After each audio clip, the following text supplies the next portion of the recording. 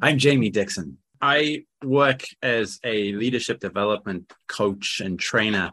My main focus is on helping leaders influence their stakeholders. And in particular, I'm based in China. So I work with a lot of Chinese leaders, helping them influence their stakeholders overseas. And I'm also the author of The Story Habit, How Leaders Shape Stories That Drive Action. And that includes a methodology that I use with a lot of the leaders that I work with. It's just so incredible. Gotta have it. Can't let it go. If you don't try, you'll never know that this is incredible. Now, have you ever wondered how the best did it? They never second guessed. They didn't set limits. Are you a follower or a visionary? Can you handle the load that you were meant to carry? Cause we're on a mission. Listen, it's beyond description. We don't want to fit in if we're living in a contradiction. We need a brand of passion that you can't imagine. Don't hesitate. Rub the lamp, lad. Welcome to Leaders and Managers Hub, the podcast. And today we're joined, as you've just heard, by Jamie Dixon, all the way from China. That's my horrific Donald Trump impression.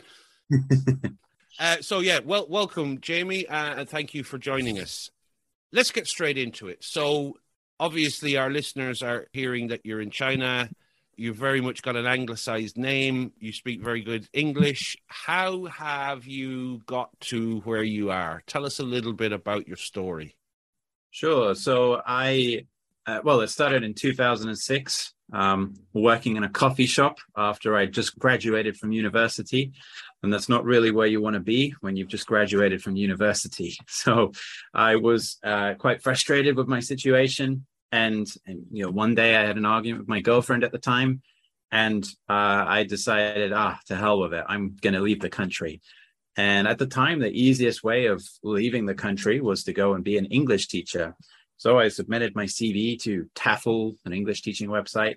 And the next morning, I had job offers all over the world, from Mexico, Costa Rica, South Korea, Japan, and China.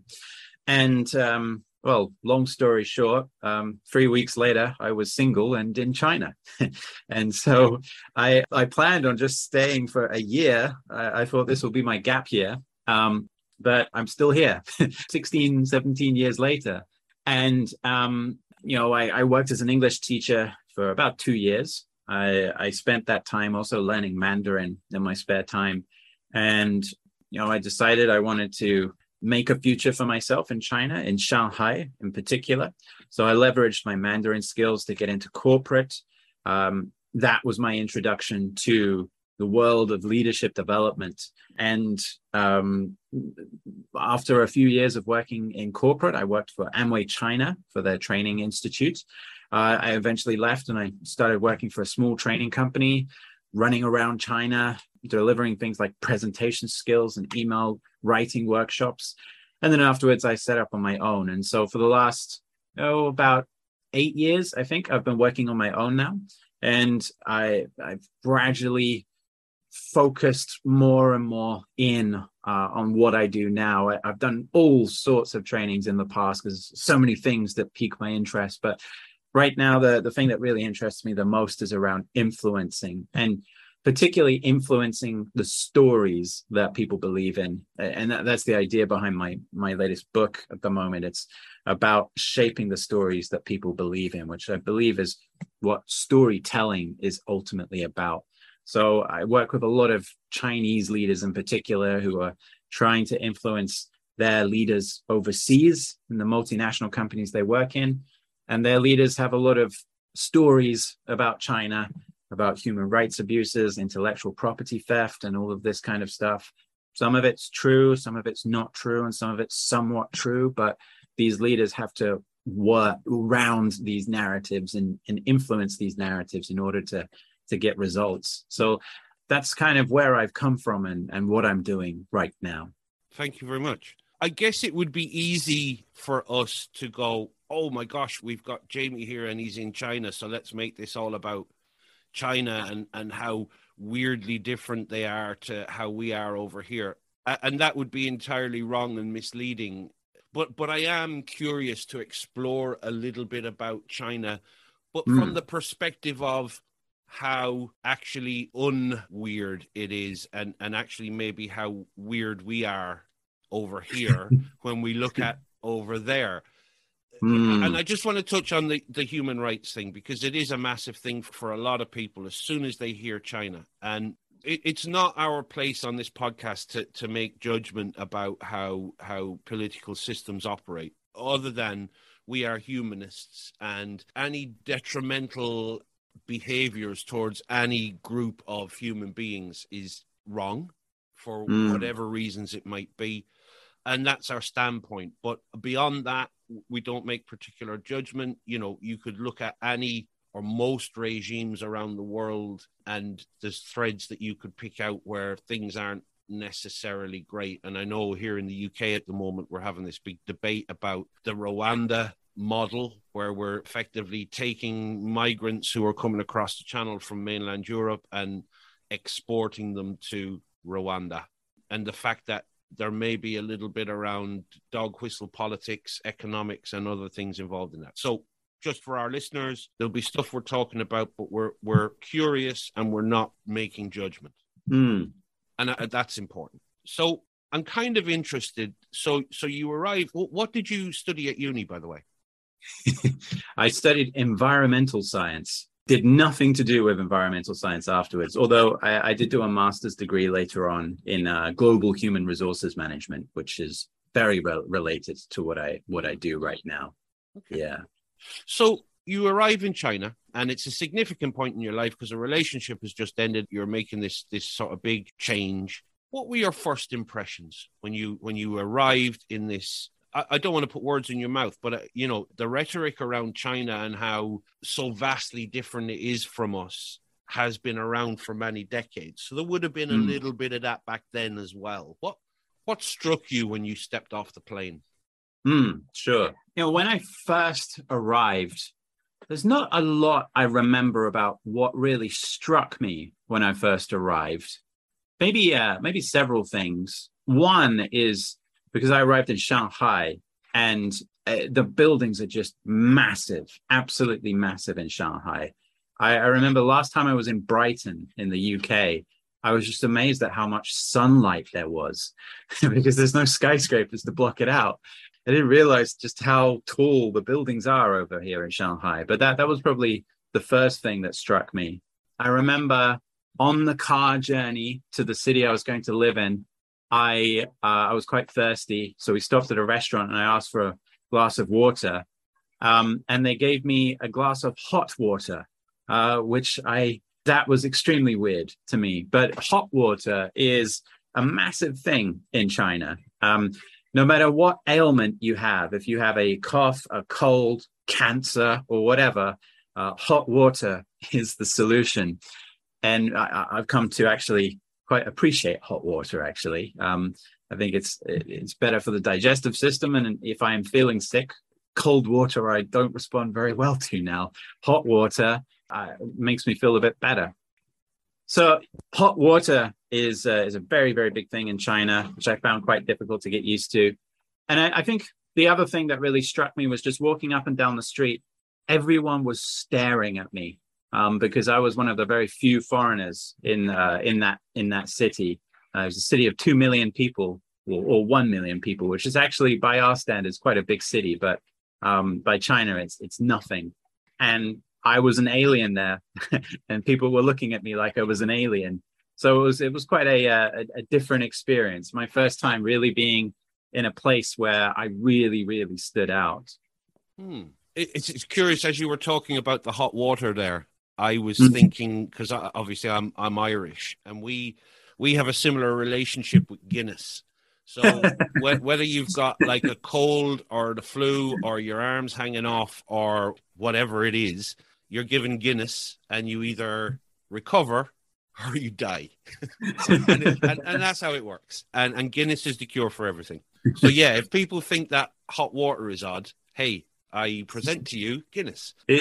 Hot Guinness or cold Guinness? Oh, well, and there's this weird thing, right, where they would heat up a poker and they would stick the poker into the Guinness.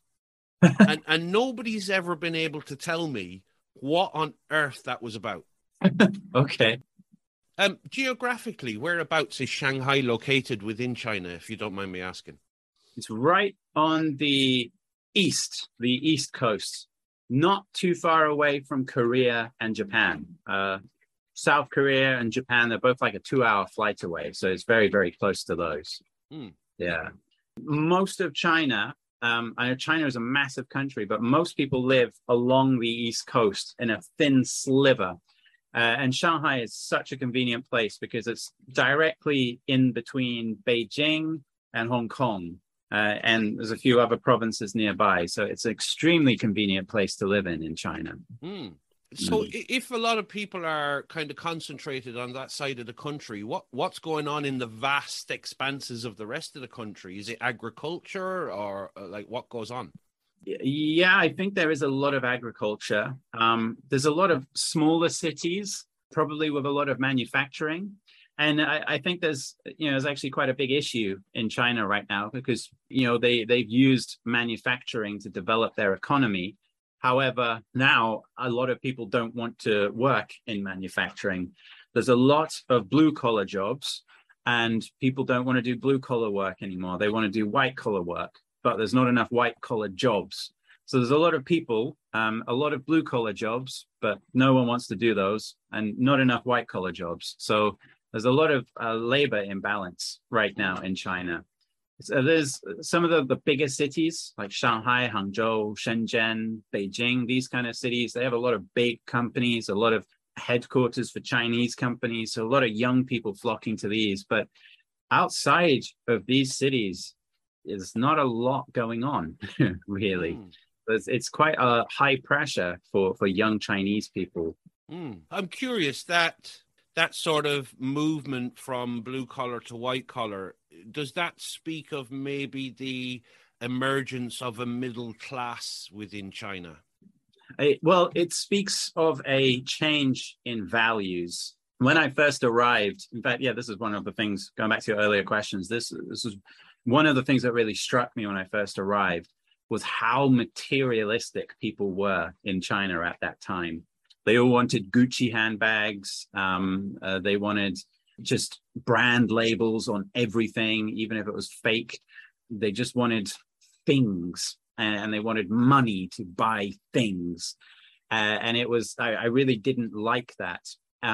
But after a few years, people's values started to shift and they shifted from things to experiences. And with the youth in particular, there's a massive problem, which I think probably keeps a lot of government officials up at night at the moment, in that the cost of living is extremely high. Most young people on a monthly salary, I mean, if we say, for example, the average person's monthly salary will be maybe 8,000 renminbi.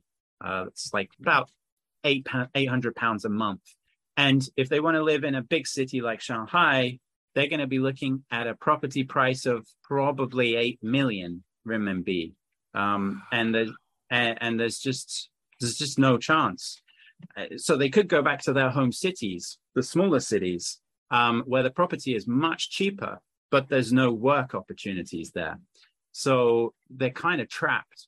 And so there's this revolution that they're calling it, called the Tangqing revolution, the lying flat revolution, where the youth are basically, I give up. There's no point. I don't want to work hard anymore. If I work hard, what's it for? And so it's kind of sad to see, because up to this point, maybe up until a few years ago, for the last several decades, every single year in China, life just got significantly better. And people were full of hope and optimism, and they had dreams and they were entrepreneurial. And now the young generation are coming through and it's just not the same for them. So it's created a massive shift in values. There's all sorts of social problems on the horizon. There are fewer children being born right now. So that means there's going to be an aging population. People can't afford things. The cost of living is going through the roof for many young people. So there's a lot of a lot of pressures on society right now. So it's quite a sad time to see what's happening in China right now. It's very different to what it was just a few years ago. That's really interesting because we also see that kind of pattern mirrored on this side of the world. If I take my own country as an example, Dublin at the moment, I mean, they are struggling to deliver infrastructure projects in and around Dublin because they simply cannot get, people can't afford to live in Dublin. So there isn't the workforce there to deliver these infrastructure projects, certainly at an affordable level. But for decades and decades, everything's been so Dublin-centric that actually it's going to take a massive and concerted effort to decentralize everything. And have it a little bit here in the UK as well. I mean, the government of the day talk about this levelling up agenda, where they're trying to increase the aspirations and the opportunities in other parts of the country that aren't London and the southeast. And it's literally just trying, but not necessarily making much effort. I don't know. But trying to move things away from that sort of London-centric setup system, because it's just becoming increasingly inaffordable to be in London.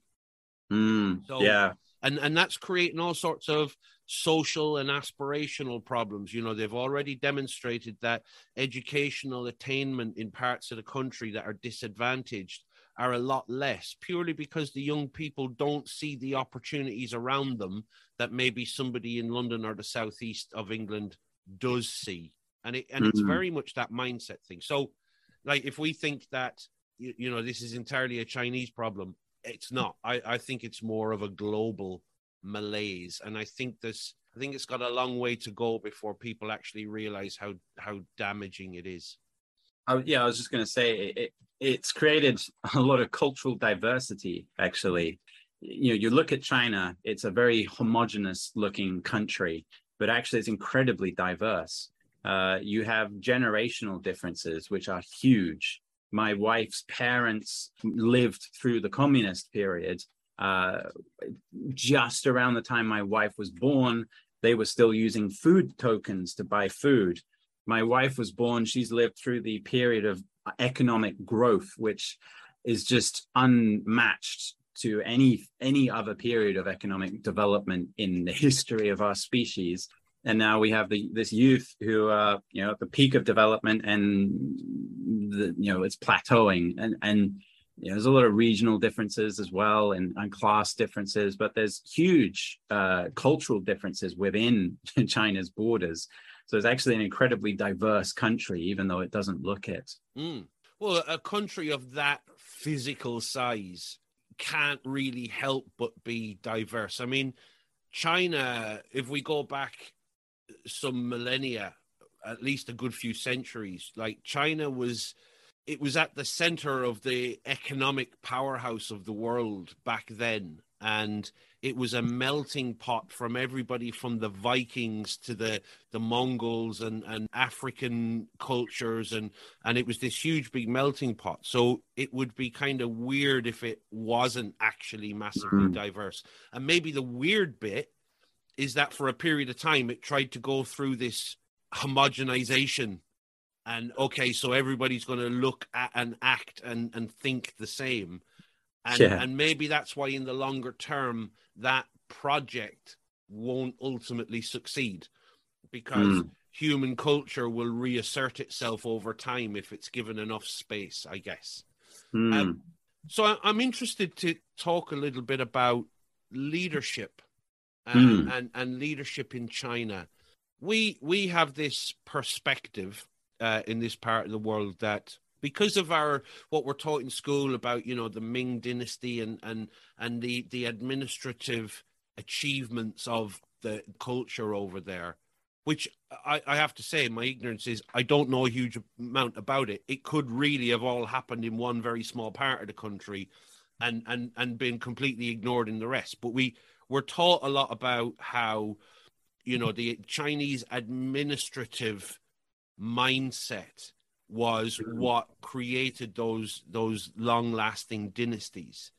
Mm. What has your experience of leadership in China been?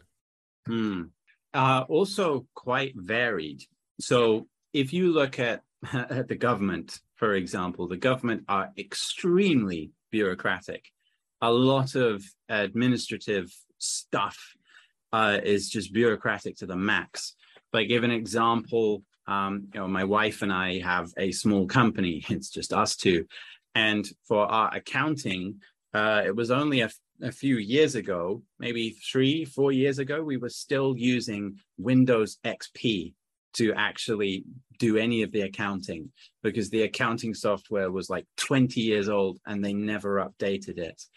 And when you give an invoice, you have to issue something called a fa piao, it's a piece of paper printed on special printer, and you have to stamp it with still a physical stamp. So an issue that happened recently of the Shanghai lockdown is that a lot of business just couldn't be completed because no one could get to the office for 2 months. So no one could stamp these pieces of paper. So you see a lot of that kind of bureaucracy. And you see a lot of shortcuts around the bureaucracy. It's not as bad as it used to be. There used to be a lot of corruption, maybe like a decade ago, but over the last decade, it has improved significantly. But there are still shortcuts here and there. But when it comes to Chinese businesses, the leadership you see in Chinese businesses is very different and also very varied. It's not so bureaucratic. It might be more, so for example, the word is paternalistic, more like a father figure, or maternalistic, a mother figure, someone who is at the top. I remember when I worked for Amway, we had a vice president who everyone called Ma Yeye, Martin, Grandpa Martin is what they called him. So it's not uncommon to hear the employees call the senior leader grandpa, uncle, grandma, auntie, or whatever, in the more traditional companies, actually. In the more modern companies, so the Chinese high-tech companies like Tencent, Alibaba, the Chinese leaders, they're a bit cooler. They have to be because they work with a lot of young people, but they are very ambitious to the max.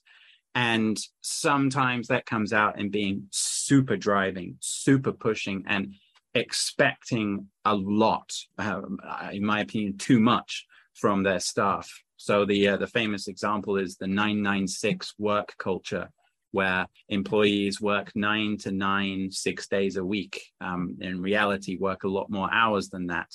Something that in recent years has come under a lot of government scrutiny because it's one of the reasons China's population is declining, because young people are working so many hours, they're not making enough money, so they're not having babies.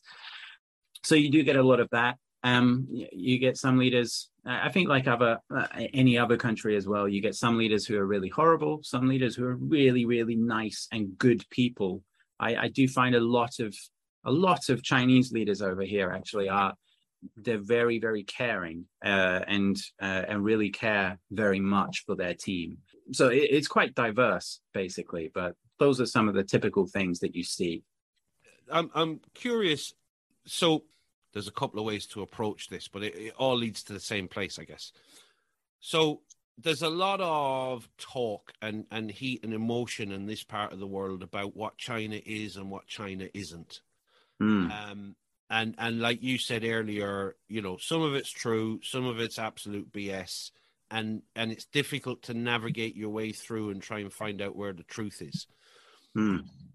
In China, and particularly in Chinese business and Chinese leadership, is there very much we're Chinese and this is how we do things, or is there that, oh, that's what they're saying about us over there, we're aware of that, and so we're sort of integrating that into how we operate? Are there Chinese business leaders going to Western business schools? Are they, is there that pressure from outside, that expectation affecting the way leadership is developed within China? Again, It's actually quite varied. And there are definitely those Chinese businesses. Alibaba is one that comes to mind. Alibaba is a company I actually refuse to work with. And I know of several other suppliers who don't like to work with them. And my experience of Alibaba has been that this is our Alibaba way. And, you know, we're really, really amazing. And to be fair, they have achieved an awful lot, but it's created an arrogance, in my opinion, and probably quite a few other people's opinions, an air of arrogance about this is our way, take it or leave it. And yeah, we know we're not nice to work with. So either you work with us or you don't work with us. There is that attitude in some companies. In other companies, so for example, the smaller to medium-sized companies that do a lot of international trade, I think they are much more invested in building better relations, better international relations. And they really try to build a partnership with their customers and try to understand their customers and adapt to their customers and partner with their customers. And you won't find that kind of arrogance in those kinds of companies. So you do get it.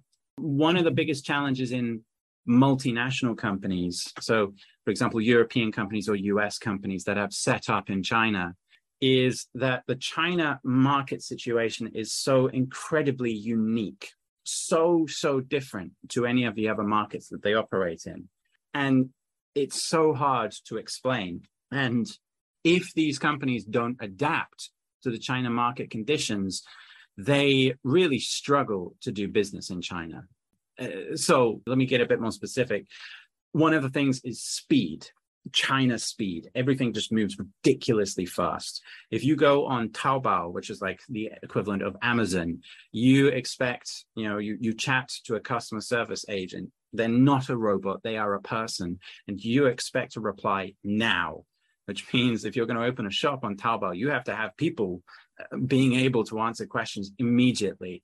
A lot of local competitors, if they're manufacturing, if they're doing construction, they will do super fast, super cheap, and to increasingly high level of quality.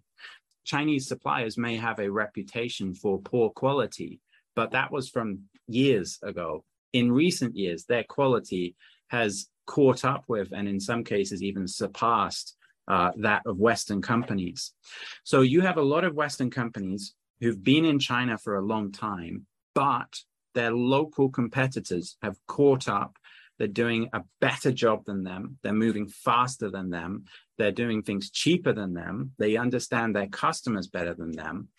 And you have these Chinese leaders in China, in these multinational businesses going, we really need to change the way we're doing things.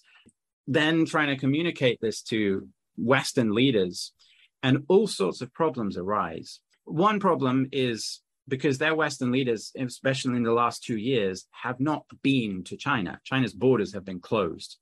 And you can explain so much, but it really requires being here on the ground to see how things work.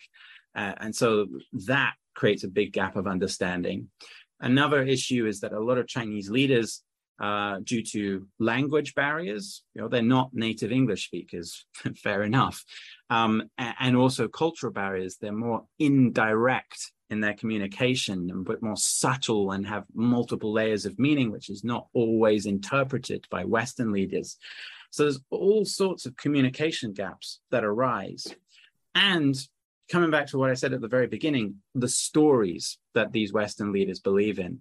So if I give an example, the example I always use is a coffee machine maker based in Switzerland. The Chinese team are trying to persuade them, we need to sell the coffee machines on Tmall, which is one of China's main e-commerce platforms.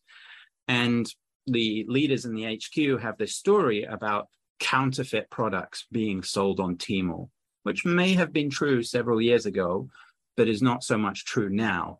And we have a website. So if people want to buy things, they can come to our website. But the reality is no one goes on websites in China, and there's no counterfeit products. And if they don't sell their coffee machines on the Tmall platform, then no one's going to buy their coffee machines.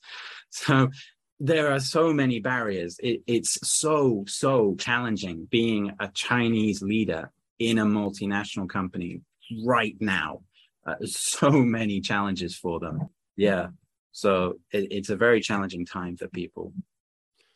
And so that begs the question, the narratives, the stories that pervade in the West, the demonization of China as this bogeyman kind of figure way over there, which completely dehumanizes people for a start. It's dehumanizing language, and it's very much othering. And you've really got to question what's the motive behind it, really.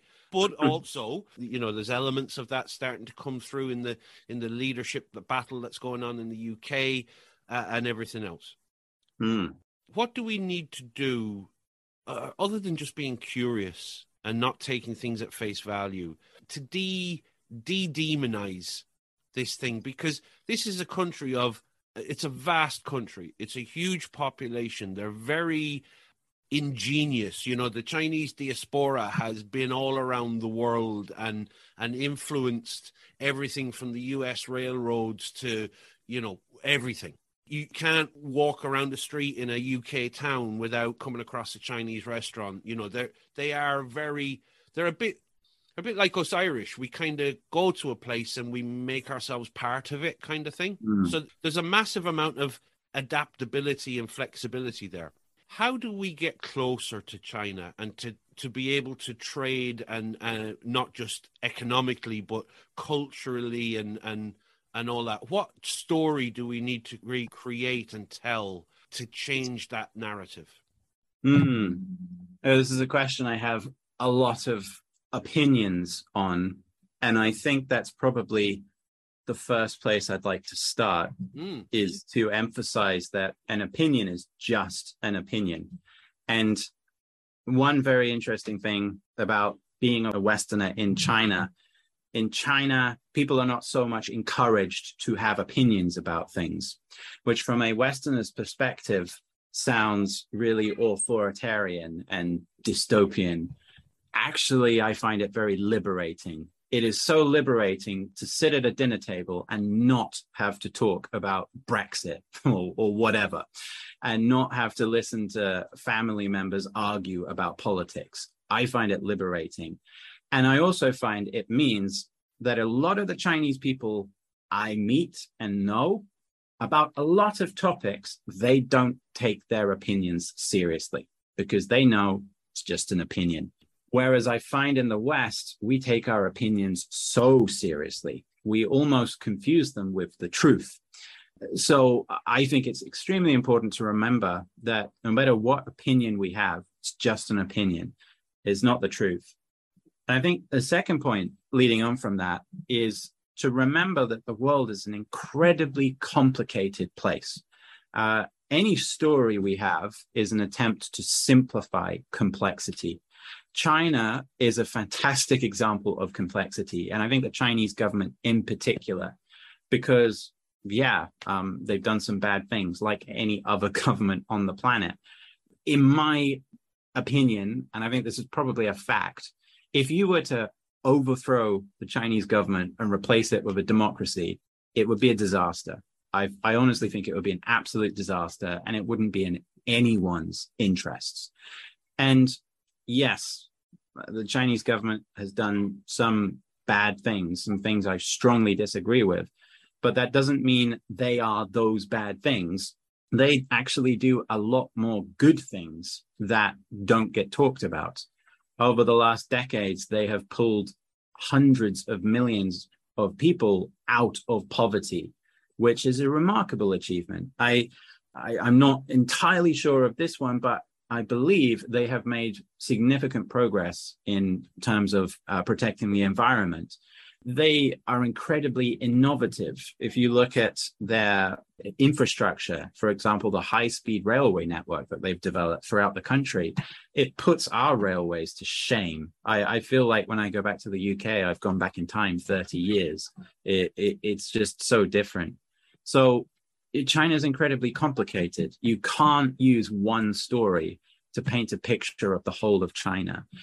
And I would say, finally, that, We don't need to be partners with China. I think in some areas, definitely keep a partnership. But one of the reasons I think there are all these issues with China is because a lot of Western countries, a lot of Western businesses made themselves too dependent on China.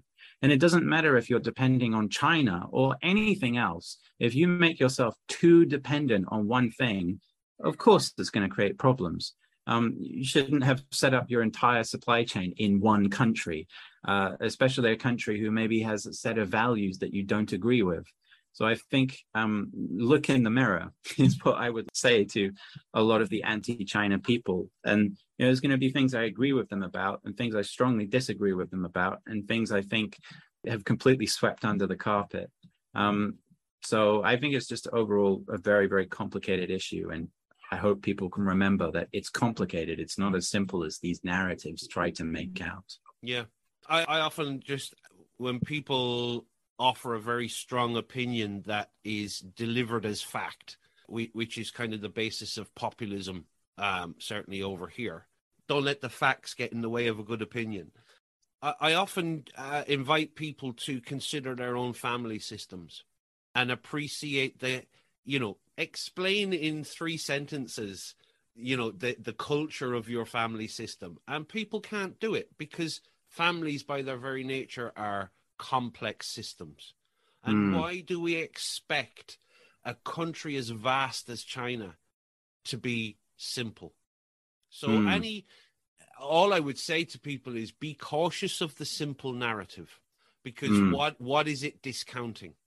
Yeah, and where does it come from as well? I have to say, I've been amazed at how these narratives of China have just taken over.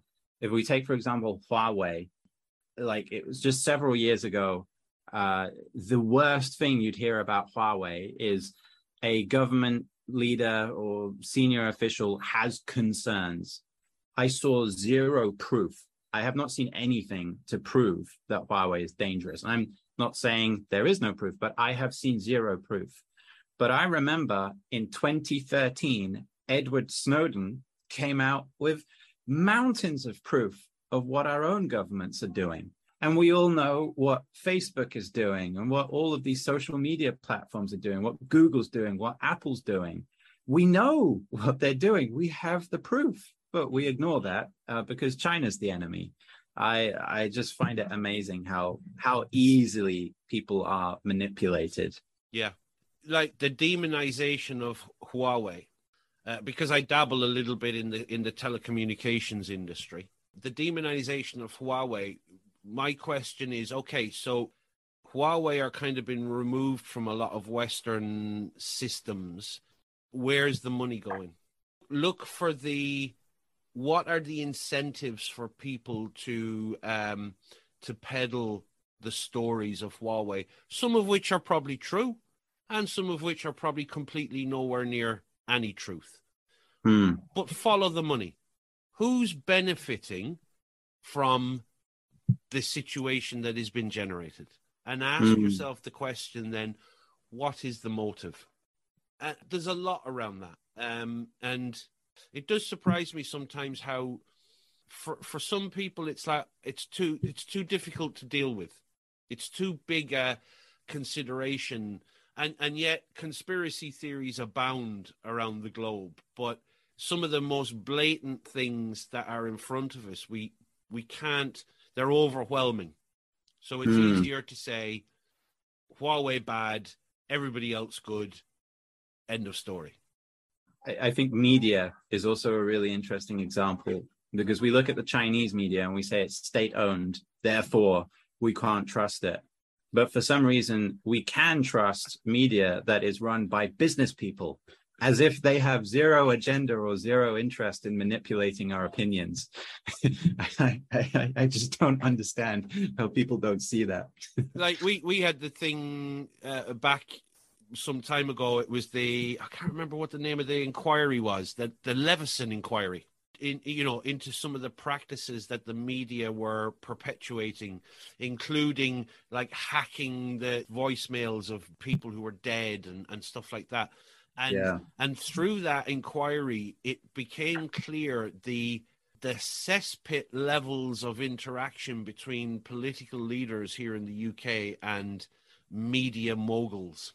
Mm. And yet, you know, there was a big hue and cry about it at the time, and you never hear about it now. And yet, like, it's happening every day. We're having these sensational stories in the right-wing media here in the UK about stuff that blatantly is not true and does not stand up to fact-checking. Mm. But it's like, well, if you don't agree with what we're saying, it's complete hogwash. And that is around Brexit and stuff like that. And, you know, it just, for a large amount of people, I think it just switches them off. And they're like, I don't know who to trust, so I'm not going to listen to any of it, which is a shame. Jamie, I'm interested, the relationship between, I mean, China is, to all intents and purposes, still a communist country. It has a one-party leadership, etc., etc. And yet, economically, as we've talked about, it's gone through this massive economic explosion driven by consumerism and capitalism. How do those things sit for a leader of an organization in China? How do they hold those two things to be true? So I remember I was delivering a workshop one time, and during the workshop, someone came up to give a presentation. Everyone in the group was Chinese. And at one point in their presentation, they asked, who in this room is a volunteer for the Communist Party? And about half of the people put their hands up. And I didn't realize, I'd never actually considered just how many of the people I work with are volunteers for the Communist Party, but there are an incredible amount. That doesn't mean that they are full-time employees. It doesn't mean they are government officials. It just means they do some voluntary activities for the government. And so the government is heavily involved in a lot of aspects of life. And in organizations, you tend to have government departments responsible for communicating with the government. In some cases, you may even have government officials working in the organization. I'm not entirely sure about that, but they have to work very closely with the government to make sure they're following the laws and doing things in the way the government wants them to do them. So I think that's kind of how they balance it. And I'm not so much an expert on economics or politics, so I don't know too much about this, but generally the government is quite heavily involved in a lot of things. And then past a certain point, they will get their hands involved. Before that point, they'll stay hands off, just follow the rules, make sure you don't do anything bad. So there is quite a lot of control, but still room for freedom as well, for doing things independently as well. It's a bit, it's so complicated, even I don't understand it, to be honest. Maybe an analogy is, for example, I live in a compound, as most people in China do.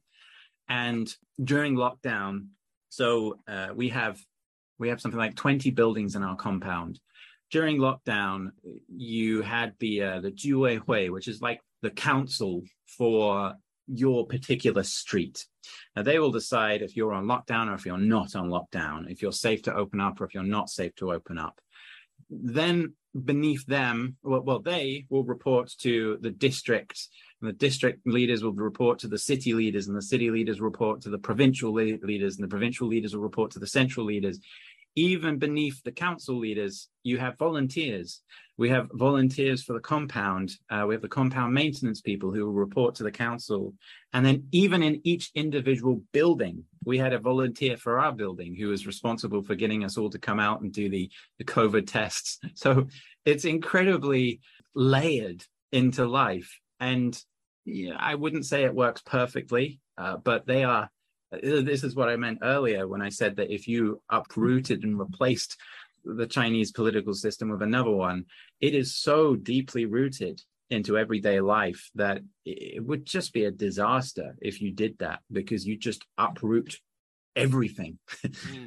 It would be really, really messy. So I think they're probably just so deeply rooted into so many parts of life that, you know, we just have to work with them. Yeah. And at the end of the day, it's just another way of being. It's just another way of doing things. I mean, here in the West, and certainly in the UK, we have, it's like yin and yang situation whereas in China, the government infiltrates itself a little bit into business. In the UK, business infiltrates its way into politics through lobbying. And who's to say one is better than the other? They are just two different ways of being. Yeah, I give an example. During the lockdown, there are a lot of things that were very terrible and that you can point fingers at the government and say that they did a terrible job of irresponsible and so on. For example, we were running out of food in our first 2 weeks. They'd cut off all deliveries, they shut down all supermarkets, and everyone was at home. We were running out of food and we were rationing. But the government got their act together and they sent deliveries of food to every building. And so for the first 2 weeks, we were rationing. For the last few weeks, we couldn't fit the food into the fridge. We had so much food. So to be fair to the government, I believe they made a lot of mistakes during that lockdown, but they tried their best to make up for those mistakes, because to them, they cannot afford to lose the trust of the people. If they lose the trust of the people, it would be really bad, really, really bad. In the West, I think leaders lose the trust of the people quite a lot. We've seen it quite recently with Boris Johnson. You know, everyone just knows it's all right, we'll just get another leader in soon. So, but that's a line that if it were to be crossed in China, I think it would be very, very, very bad. And so there's every single effort to avoid crossing that line, which means the government actually looks after their people quite well in many cases. Yeah. And so to the book, tell us where the book has come from. So the book started maybe about 6 years ago when a lot of clients started reaching out to me all of a sudden asking for storytelling training. And storytelling is a bit of a buzzword, in my opinion. I think a lot of people don't really understand what we mean by storytelling. And when clients started reaching out to me for that, I didn't really understand why. I didn't really understand what they actually meant by it. Because I'd ask them, why would you like storytelling training? And they'd say, well, we have this group of engineers who are terrible at giving monthly reports, and we want them to give better monthly reports. So I'd then go off and research about storytelling, and I'd find things like the hero's journey, which is a structure for telling stories where it starts with a character who's normal, and then something happens, they overcome a challenge, and they become a hero, and then they return to their home as a hero. And I was thinking, how could they use this to make their monthly reports better? Surely that would just make their monthly reports worse, because it's just overkill. It just doesn't work. And so I got really curious about what we mean by storytelling and set off on doing a lot of research. You know, I've written a few books before, and one of the things I really enjoy about writing books is just the research process. And I start with questions. And one of the questions was, what is the meaning of storytelling? And I later on realized that what we mean by storytelling is making meaning. So that then led to another question is, what is the meaning of meaning?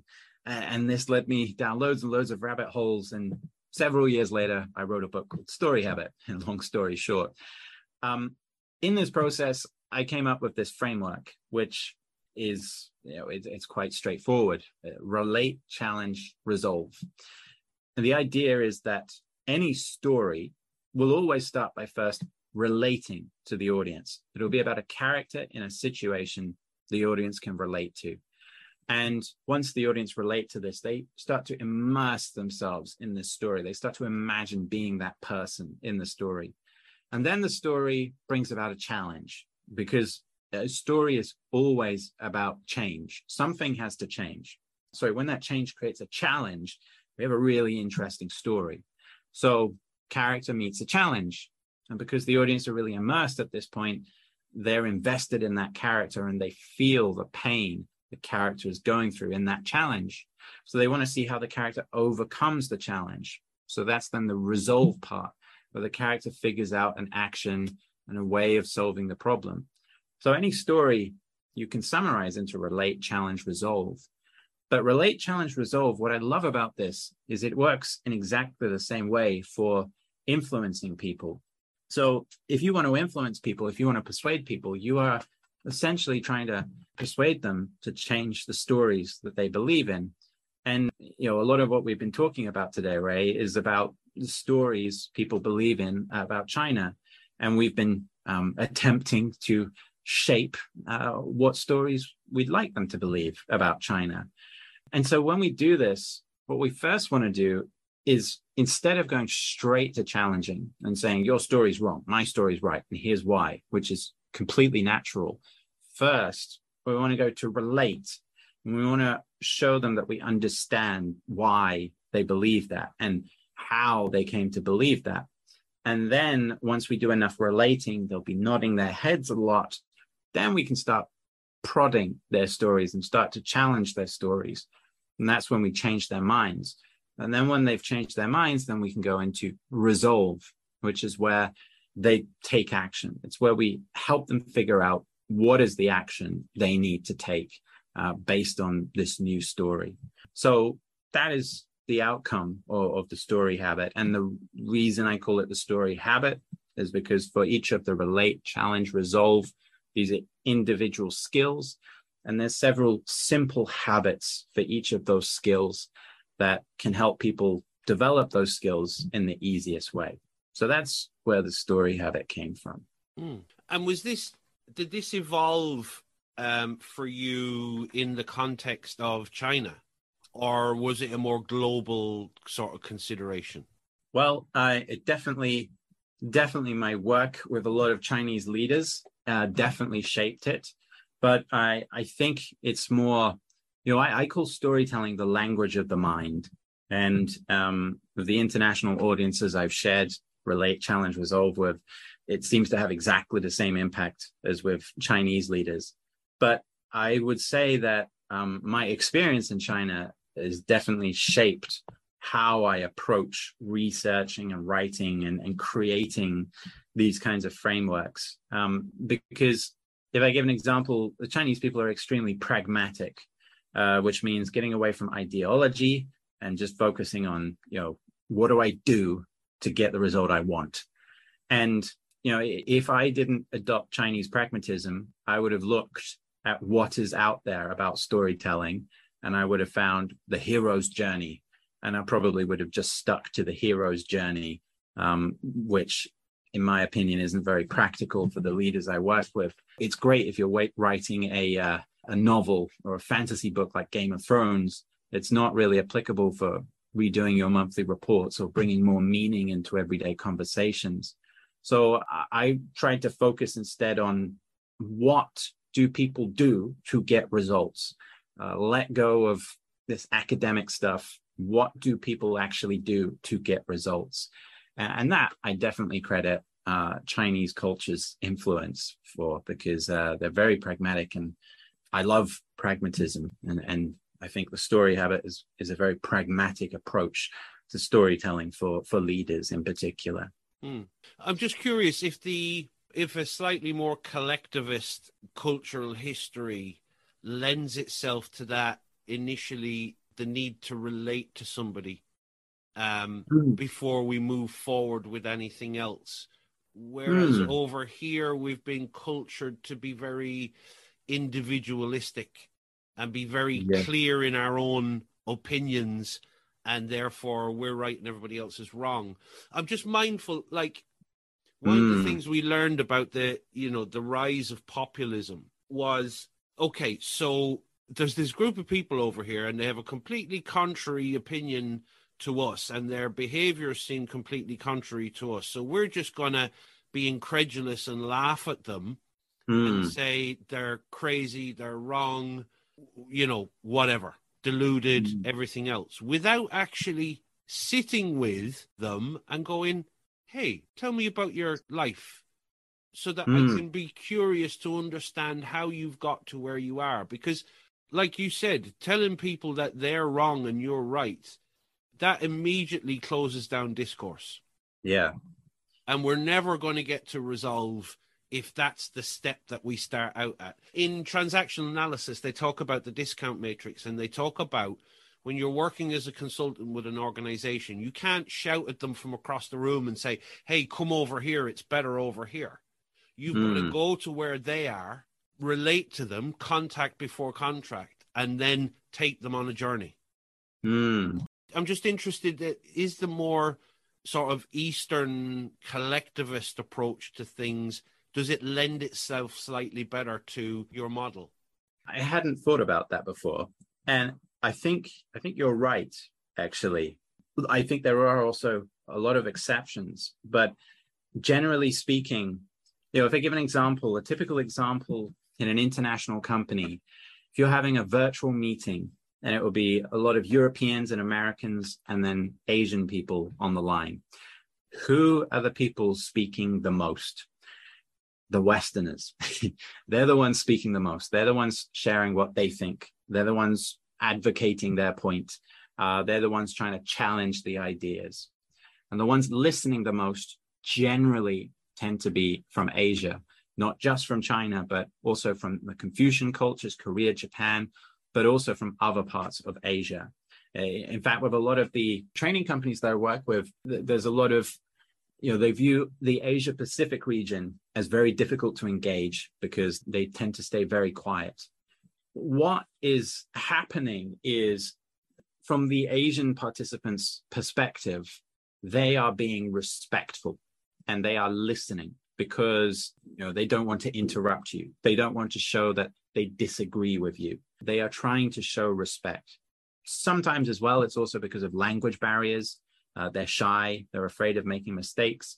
And sometimes it's because they're just introverted and a bit more shy. But generally, it's because they're trying to show respect. And in the West, and I'm generalizing here because there's a lot of Western cultures and a lot of diversity in the West.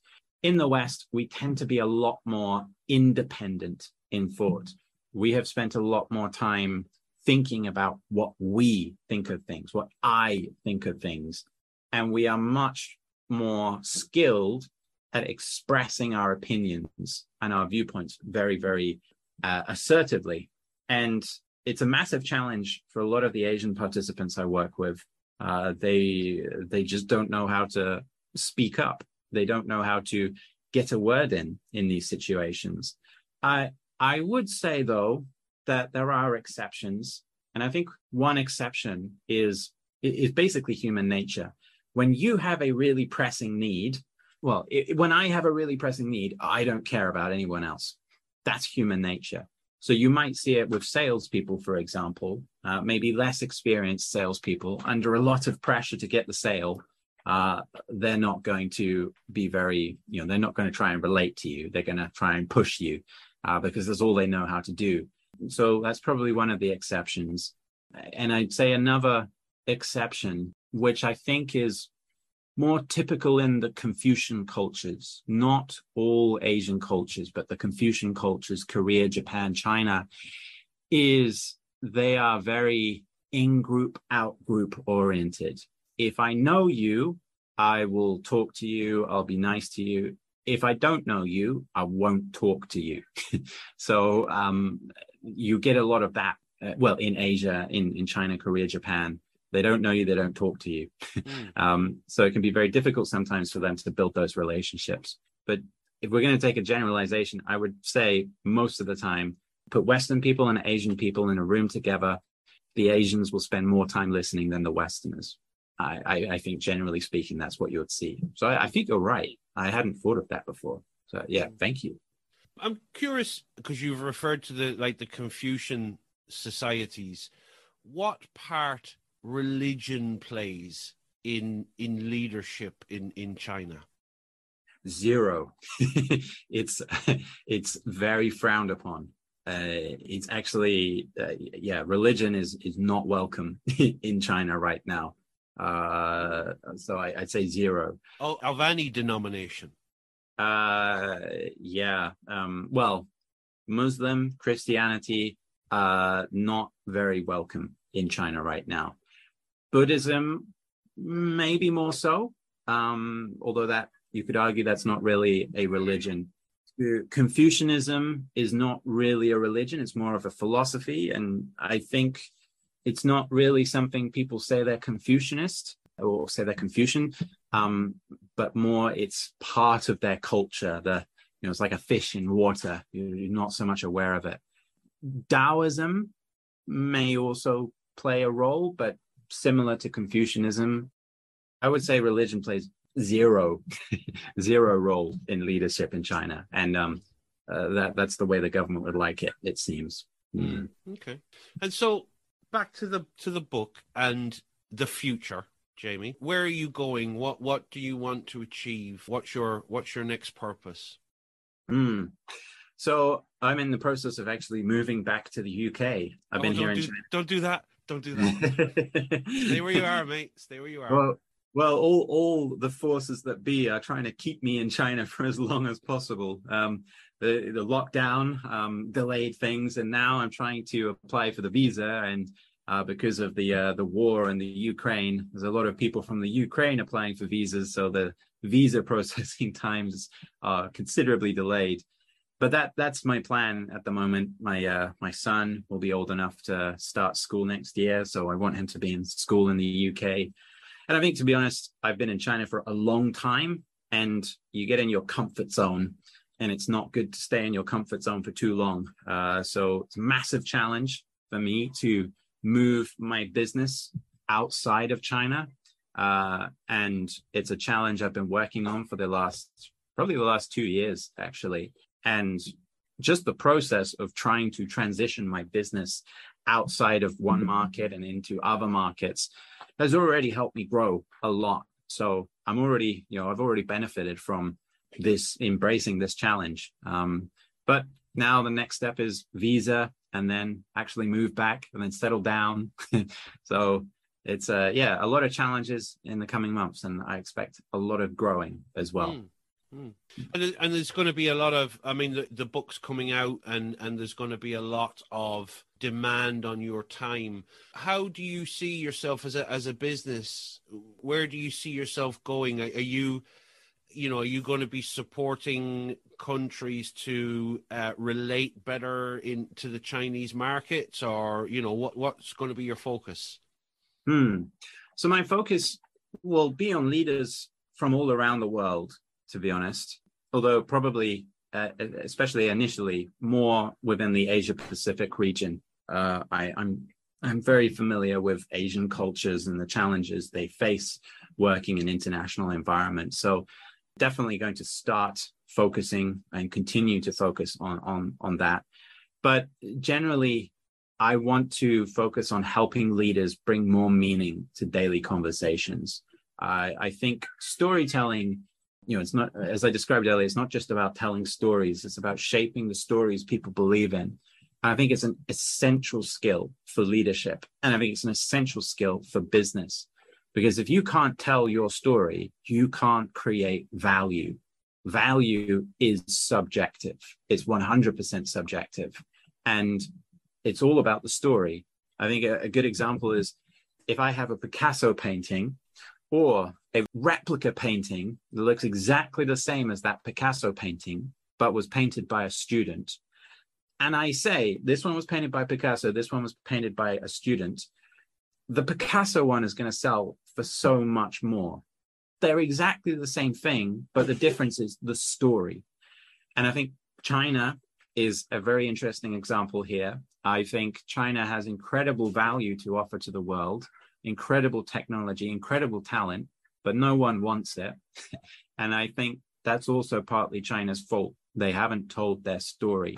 And so I think storytelling, being able to shape the stories people believe in, it's an essential skill for leaders. And if you can't do it, you can't create value. So I want to help more leaders bring more meaning to everyday conversations. That's going to be my focus going forward. And the added challenge of hybrid working and online working and actually having the space to be able to have those incidental coming togethers, shall we say? Yeah, Yeah, and I love the virtual world. I really, really love it. I don't miss flying around the country, rushing to get to the next venue, waiting in a taxi. I love the virtual world. Brings with it its own fresh set of challenges, but it allows me to work anywhere in the world, with anyone in the world. So now it's possible for me to go back to the UK and continue serving the Asia Pacific region, for example. So I'm a huge fan of the virtual world. I think there are even some advantages that the virtual world can bring that the non-virtual world doesn't have. So I'm very excited to be doing more and more work virtually. Hybrid, I'm not so sure about. Hybrid brings a lot of challenges, but virtual I definitely enjoy. I think hybrid may be just clinging on to the status quo and hoping that things will be the same as they were pre-COVID. You know, I think for me, one of the things we need to evolve through is how we create that relational piece in an online world where, you know, we don't have the couple of minutes before the meeting starts where we can actually make contact with people and stuff. And maybe one of the challenges for leaders is around how they manage, as they used to call them in management speak, the shoulders of the meetings. Because we hit that button and we're in the meeting and it's business, and then we hit that button and we're out of the meeting and we're back in our own lonely little world. How do leaders adapt that to actually create those contact pieces around being able to share those narratives? Yeah, I think that's a really important point, a big challenge many companies are facing right now. And it seems to be about creating the structure for creating a formalized structure for the informal conversations to take place. That seems to be the kind of solution that some companies are thinking of, like, for example, scheduling a virtual coffee hour. Although I haven't heard of any really good solutions so far. It's a very, very big challenge because you need to have that personal time. The more time you spend talking about personal things, the more of a personal relationship you will have. And you need those personal relationships to get work done. So it's a very big challenge. I haven't seen an ideal solution yet. I think we're probably entering a new age where we're still discovering how to build a culture around these new norms that we found ourselves in. So, yeah, I guess we'll be discovering the solutions to that over the next few years. Yeah, we're a social ape living in a socially distanced world. It's exactly. It's going to be interesting to see how quickly or otherwise we evolve. Yeah. Jamie, is there anything that we haven't touched on yet that you particularly want to get across? No, we've covered everything I'm happy to talk about. Yeah, nothing that comes to mind at the moment. Okay. Thank you very much for coming and talking to us. We'll follow your journey back to the UK and we'll touch base again and see how you're getting on. Sure. So, yeah, thank you very much for joining us on Leaders and Managers Hub. Thank you for having me. I really enjoyed it. I really appreciate it. Thank you. Thank you very much. Thank you.